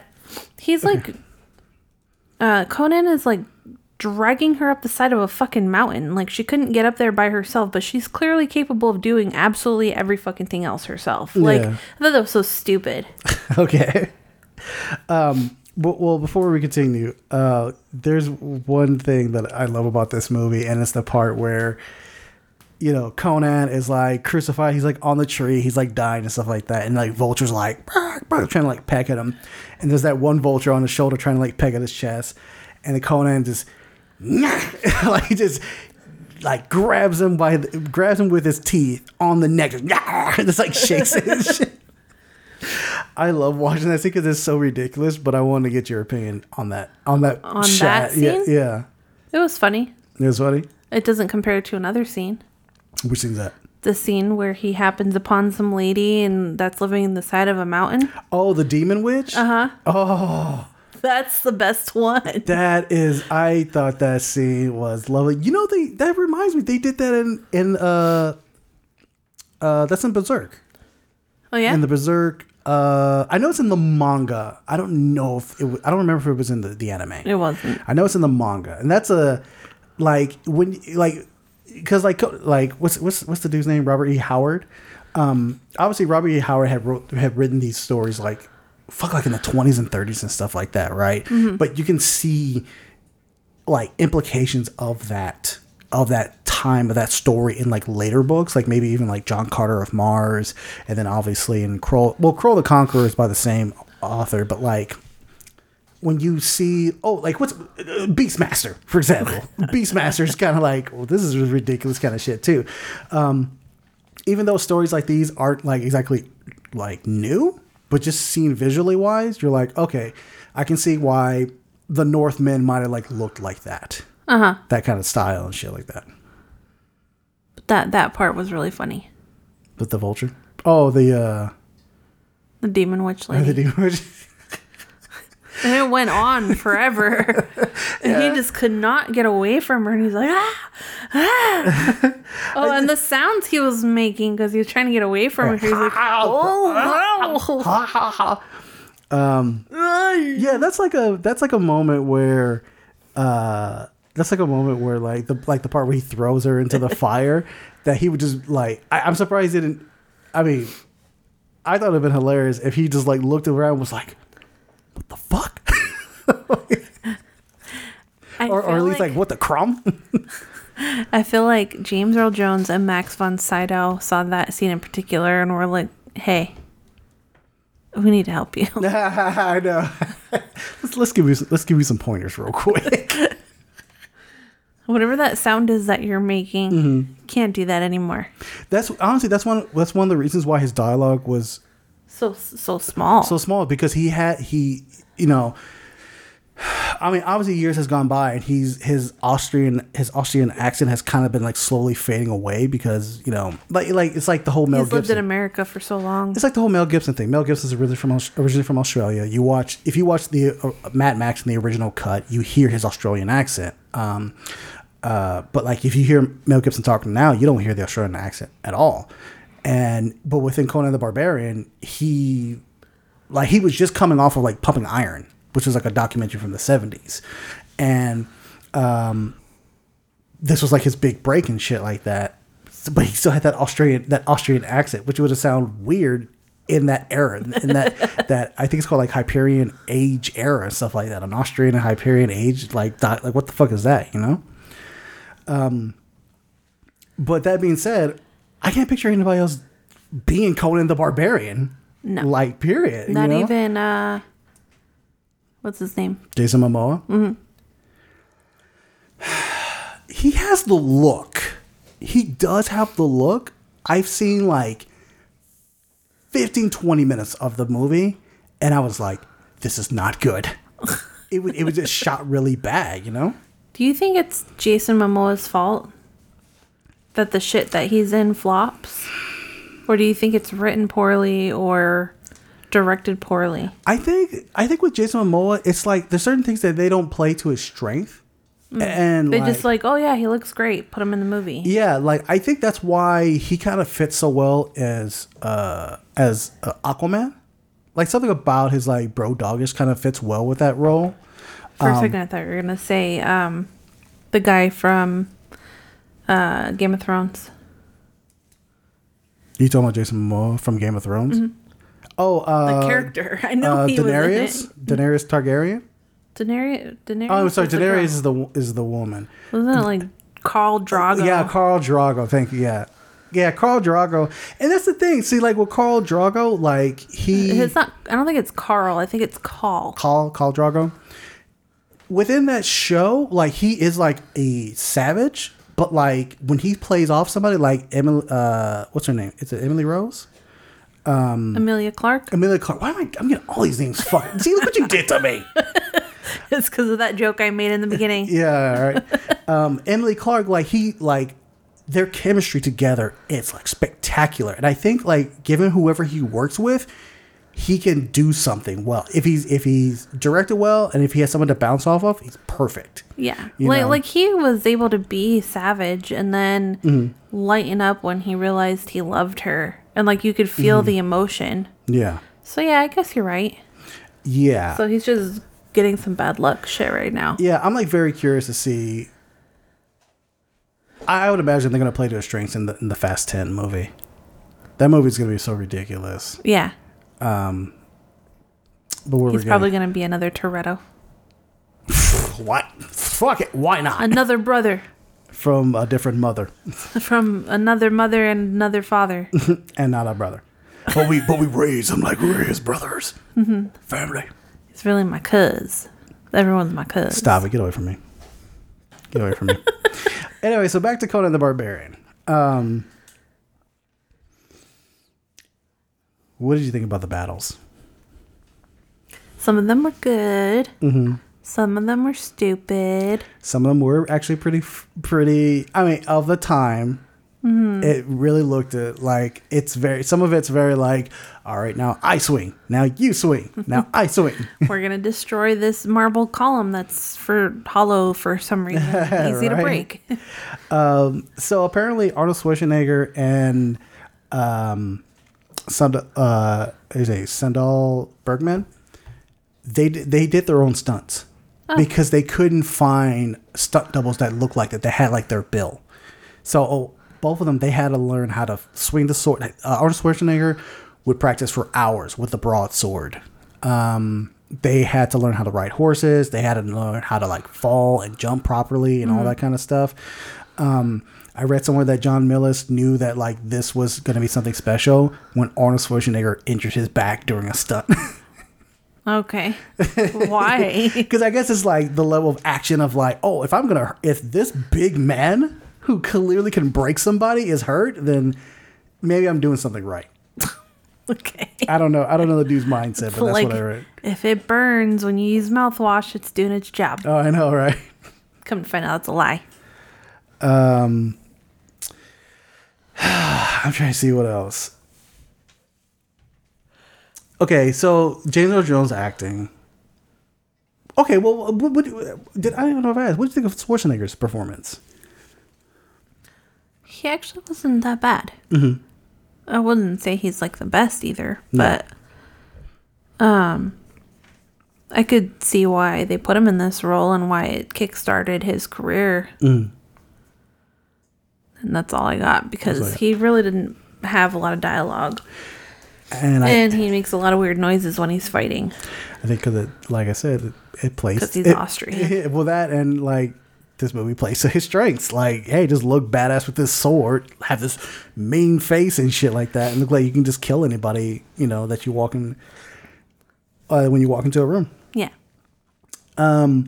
So the writing, Oliver Stone. Back then, Oliver Stone was a madman when he was writing scripts. Primarily writing scripts.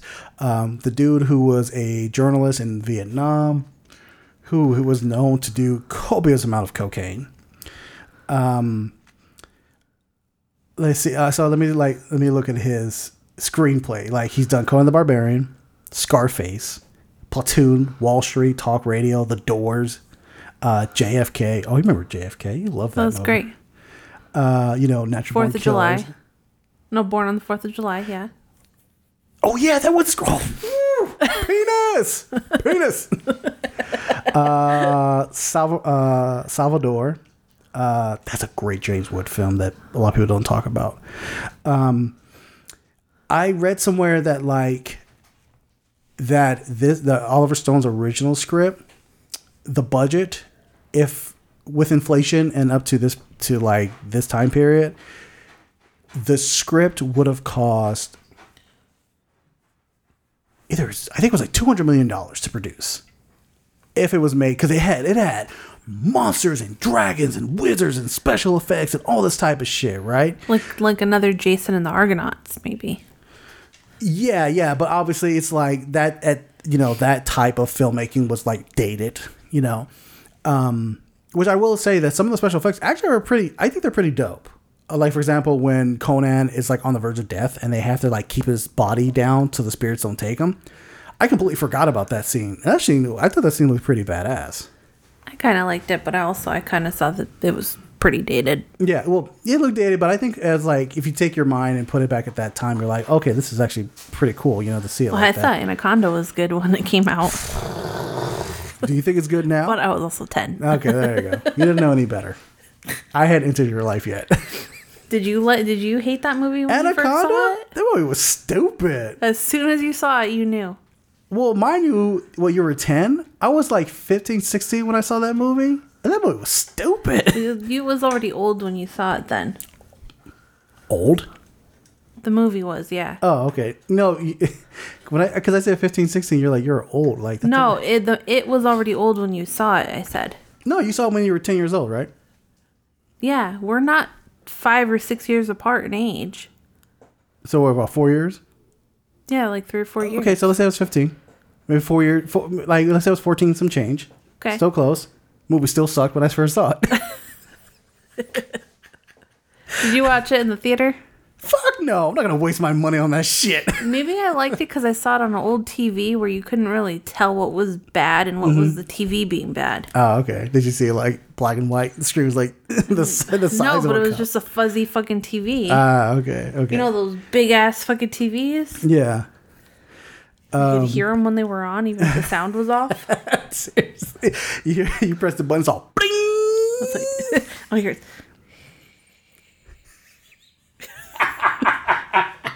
And it's all, and you're like, fuck. The ghost trying to talk to you from the TV. But yeah, like Oliver Stone's original script was like bonkers ass fucking crazy. John Milius was like, we can't shoot this. So he like cut the budget in half. He like rewrote the script and like cut the budget in half. And we got the the Conan the Barbarian that we have now. And obviously this was a hit. There's Conan the Destroyer, which wasn't as successful. There's been like a Conan the Barbarian TV show. There's been a Conan the Barbarian cartoon show that was on for like a number of seasons. That was I actually didn't mind that. Obviously the remake by Jason Momoa.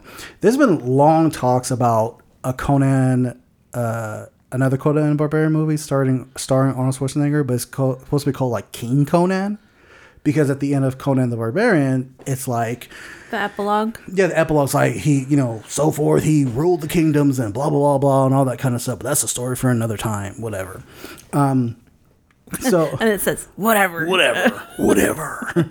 So with that being said, do you think that? Okay, You said whatever like that, and it made me think of, hell, brother. oh brother. So I'll ask you two questions. One, do you think that there could be another Conan the Barbarian movie, like let's say a final Conan the Barbarian with Arnold Schwarzenegger? And if so, do you think the world would want that? I think there could be if he wanted to do it. He has been wanting to do it. He just hasn't been given the right script. So yeah, if all stars aligned, I think the world would want it. I just hope that it's not disappointing. Yeah, I feel like if they would do a final Conan movie, it would have to be shot in the style of Conan the Barbarian. It has to be like raw and like. I kind of feel like Denis Villeneuve could do it. Nah, Denis Villeneuve couldn't do it. I think he could because he's kind of good at lacking dialogue and making things make sense. He would just have to tone it down a little bit. No, his movies, like, there's a level of like sophistication that like these Conan movies don't need. And Denis Villeneuve has like a lot of sophistication and a lot of not to shit on everybody else's like work, but I feel like there's a level of intelligence you have to be at to really appreciate his movies. Dune, Blade Runner 2049, even Sicario, Enemy. There's like a level of like sophistication and intelligence you have to be to really appreciate his films, and he does that on purpose. I don't think he can do that with Conan the Barbarian, because Conan the Barbarian is not very an intelligent movie. It's just more of like die by the sword, fight by the sword. So who do you think could do it? Honestly, if Robert Eggers had not done The Northman, I think he could have done it. I was disappointed by The Northman, though. But I almost want to say maybe Ridley Scott could do it. But he's disappointing, too. Funny thing.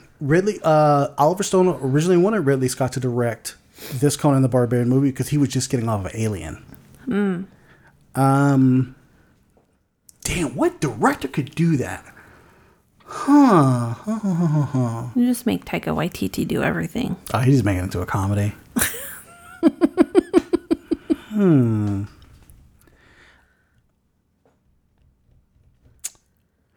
No, I'm gonna say Alex Garland. No, not Alex Garland. I'm trying to like think of like certain directors that are like independent or something like that would do stuff like this.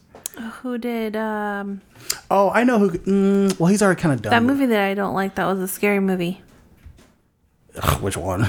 The one that you fell asleep and I was like, Oh, Hereditary? Yeah. Let me see. That person could do it. Who did Hereditary? God, my mouse is not working. Hereditary, directed by Ari Aster. Ari Aster. Oh, director of Lamb. Oh yeah. What's the homeboy's name? Vladimir Johansson. Johansson. I can see him doing that. I can definitely see him doing that. He would make it dirty and grimy as fuck too. Yep.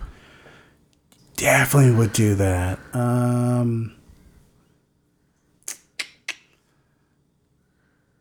I kind of want to say Ridley Scott because of The Last Duel. That's what I was thinking. Yeah, he did Last Duel really good.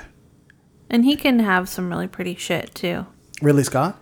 I mean, for his age, that dude is still like a great fucking director. I mean, some of the stuff is like questionable, like the Alien movies, like the recent ones. But you know, nothing. You know what he should do? This is how he should do it. He should direct it like Last Duel, and like how he did House of Gucci. Jesus Christ! Fuck it. Why not?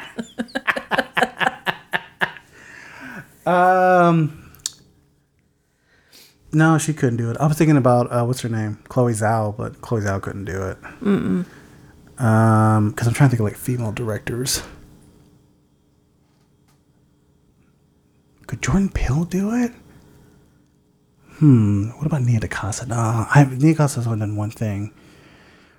I don't know. I'm real. Oh, okay. Shit. Pedro Pascal did this movie a while ago. It came out a couple years ago. This kind of like independent science fiction movie. Let me find it. And I really like the art style of the movie. It's called... Oh, I forgot he was in Bill Street Could Talk. Equalizer 2. Prospect. There you go. So Prospect is like this weird kind of like sci-fi... This sci-fi movie where it's like prospects, like the Gold Rush kind of shit, but like on a different planet with different material and stuff like that. Mm-hmm. If you can keep it down to earth like that, the director's name is Christopher Caldwell, and Zeke Earl directed this movie. I think they could do this movie if they keep it grounded. Like, because the style of it is very dark and dirty looking and stuff like that. Just like take away the suits and shit like that, you make it like old timey kind of stuff. Yeah, I think it would look cool. I know Zeus is listening to this.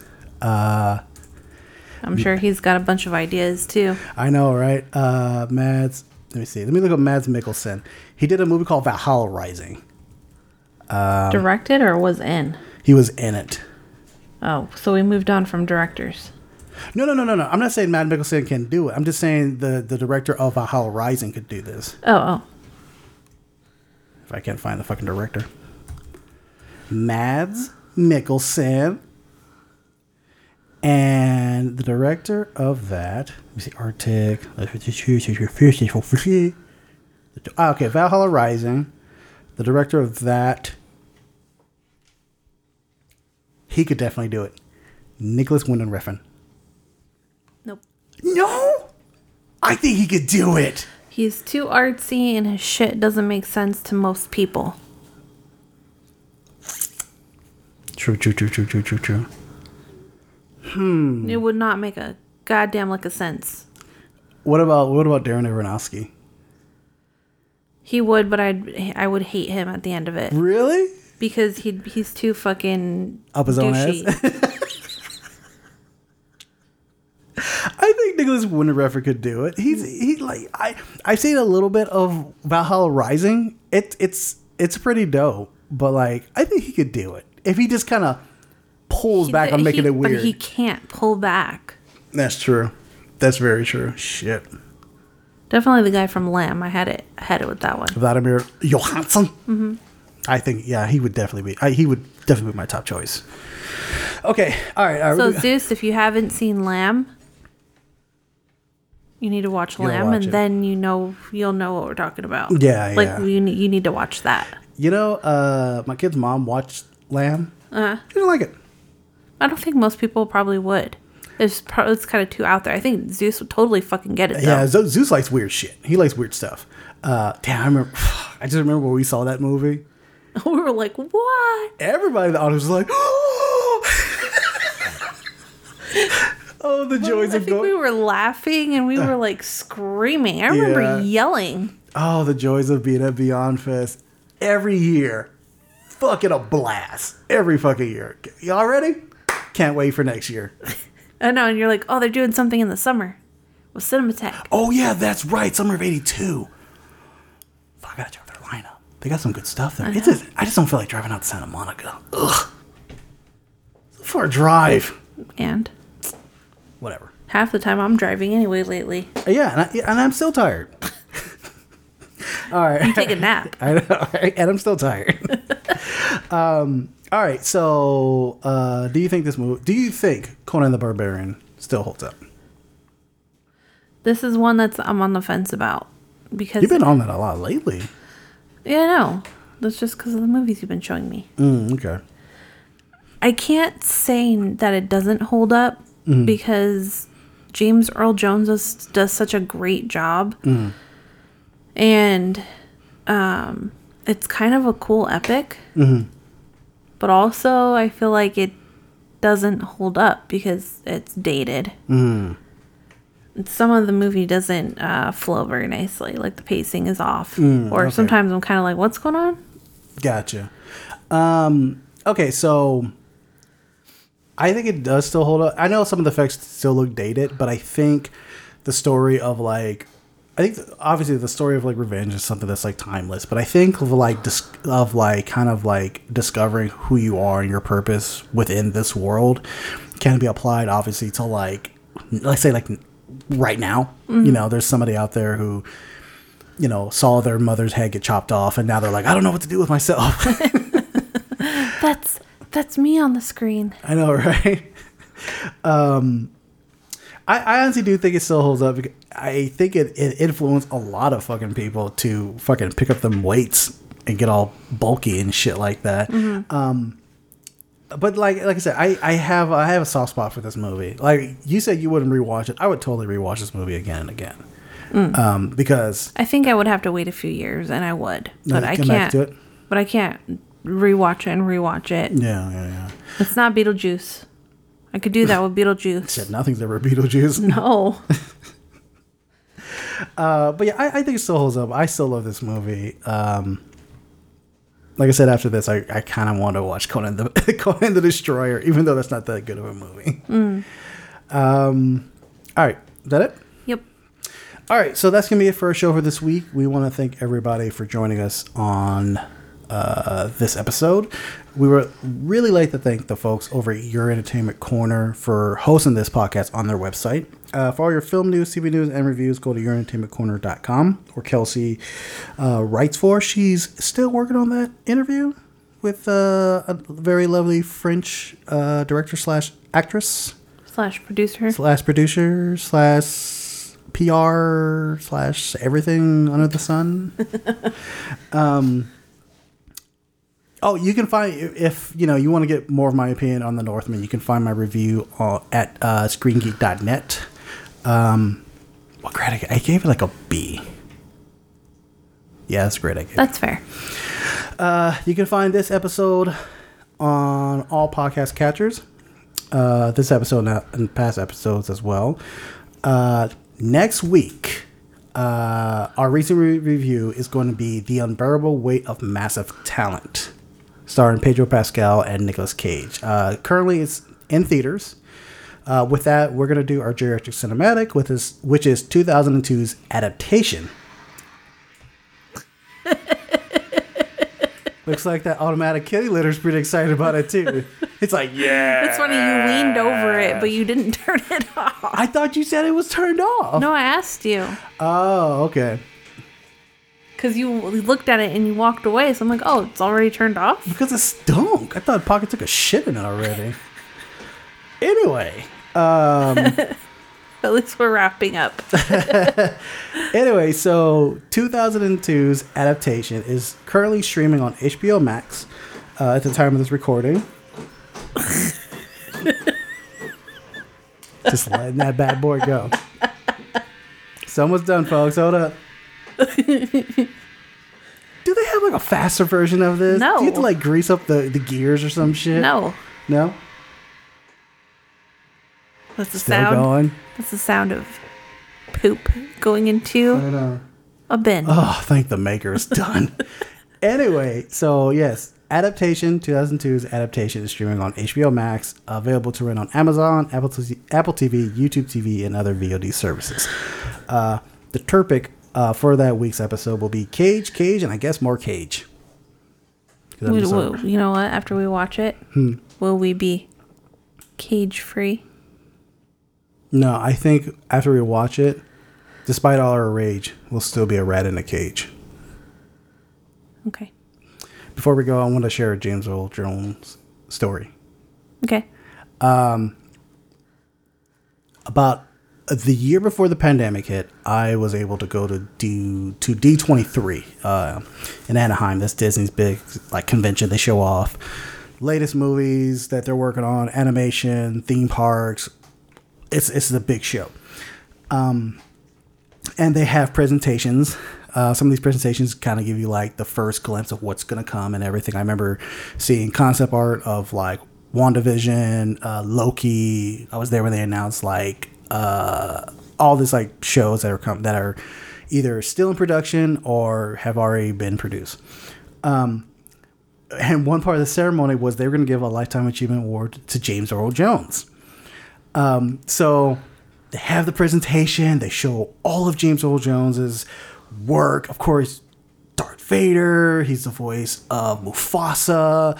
You know, he's this actor that's been in tons and tons of movies, tons of TV shows, Broadway. He's got like this well-known defining voice, right? Mm-hmm. And everybody is like, because everybody in the room, they're feeling the same way. They're like, holy shit, we are all going to be in the same room as James Earl Jones. Mind you, there's like maybe 200 people in this room, but we're all like, oh, we're gonna be in his presence. Holy shit, right? Mm-hmm. And you know, it comes to the part where they're gonna like announce him to come on stage and give him the award and everything. And then they said, unfortunately, James Earl Jones couldn't be here today because he has commitment elsewhere. And you hear everybody just go, oh. And if anything, I felt really bad for the guy who had to come on stage to get the award. Can you imagine just get on the stage and like 200 people are like, I'm disappointed to see you.